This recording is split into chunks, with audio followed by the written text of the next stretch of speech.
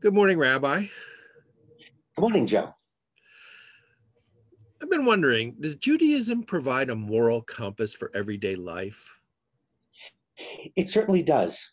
And it provides something that's rather unique within Judaism compared to some other religions and philosophies. There are only three real absolutes in Judaism. All the ethical and moral choices are based on the situation. We have 5,000 years of teachings, of values. We have Moses. We have the prophets. We have the discussions of the rabbis. And within this context, you have to tell me the situation rather than just some general statement that's an absolute. You should never do X, or you're forbidden to do Y, or Z is a sin. Doesn't work that way, not in Judaism. And that's one of the functions of a rabbi, is to help people make difficult moral decisions when they find themselves really in a situation where there's two things to choose from and they're caught, really a dilemma. Remember, the word dilemma means die to, lemma means choices or things. It doesn't mean I know the right thing to do, but I don't want to do it. That's not a dilemma.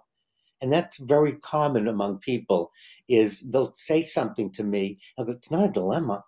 You know what the right thing to do is. And so the right thing is based on the context. And what's our compass? 5,000 years of Jewish teachings and discussions about different kinds of situations. And so when you find yourself in a situation, you've studied, you've learned, and then you can follow the compass or you can choose not to, but that still doesn't make it the right thing to do. But we're not talking situational ethics, right? No, we're not. It's not situational access. It really is putting it into a context. And let me give you an example. The Talmud discusses what they call the law of the pursuer.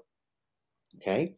I'm here in my studio, and off to my left is a floor to ceiling window 4 foot wide. So I can see part of the golf course, I can see the end of a parking lot.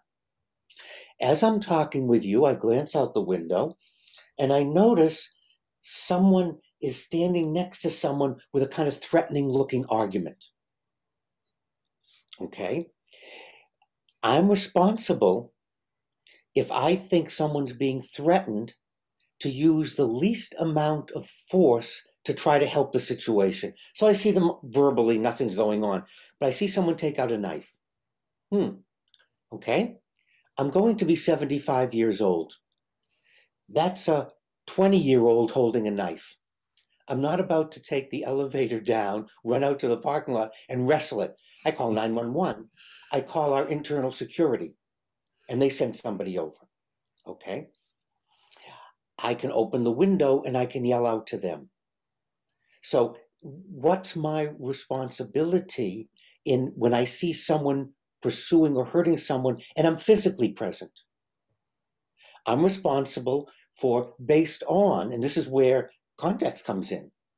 I'm not expected to throw myself at someone or go between someone and hurt myself. Remember, God said in the Torah, I don't know if it's in Leviticus, Deuteronomy, you should live by my laws, not die by them. And so we find, what do? I see someone shoplifting. I am responsible for saying something, not walking away and pretending I didn't see it. But I'm not responsible for taking out my 9mm and shooting the shoplifter. That's excessive, unnecessary to stop the situation.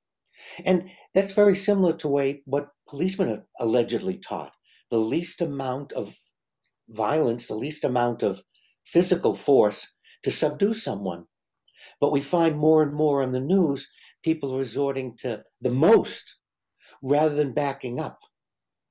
If someone threatens me with a knife, that's close range. I'm on the third floor. I'm not going to take out my sniper rifle and take him out. He's not close enough. Even if I was at the other end of the parking lot, unless the person approaches, then we have to, that's the situational part, not that's the context. You have to take life. To save a life is one of our guiding principles. What do you do to save someone's life? What do you do in a situation? And the rabbi said that's the law of the pursuer. So do we need a 911 rabbi line so that we can call and ask you whenever we're confronted in these situations and we're not sure what to do? You know, it's much simpler than it could be. We're all carrying this around with us. So at one time, I had to find a dime to go find a phone booth. Now everyone has a mobile phone. So, Rabbi, you say the purpose of the rabbi is in part to help us make these moral decisions. Can you give me an example of something where you would be able to advise me if I had a problem? Certainly. One of the examples that comes to mind is lying.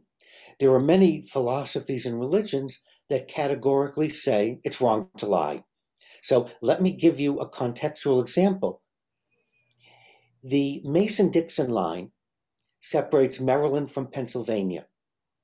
During the Civil War, North Harford County, the Hereford Zone, which is North Baltimore County, were the last stops on the Underground Railroad.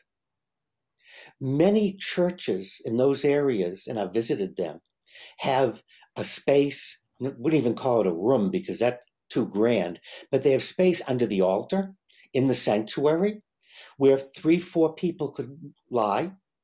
And then in the evening, the pastor would let them out and send them towards the Mason-Dixon line, and it was freedom. Now, Maryland was a border state. If you were hiding a runaway slave, you would be hung along with the slave. So I'm a pastor in North Harford, North Baltimore County, and underneath my altar, I have a woman and a baby. It's the last stop. That night, I'm going to send them across the Mason-Dixon line. Union troops have gotten wind of the plan, and they knock on the parsonage. And they say to me, "We've heard that in your sanctuary under the altar, you're hiding some runaway slaves. Are you?" If I tell the truth, I've condemned the woman and baby to death. And if I lie, then some philosophy of religion say should never lie. But Judaism provides us with an answer. It's contextual.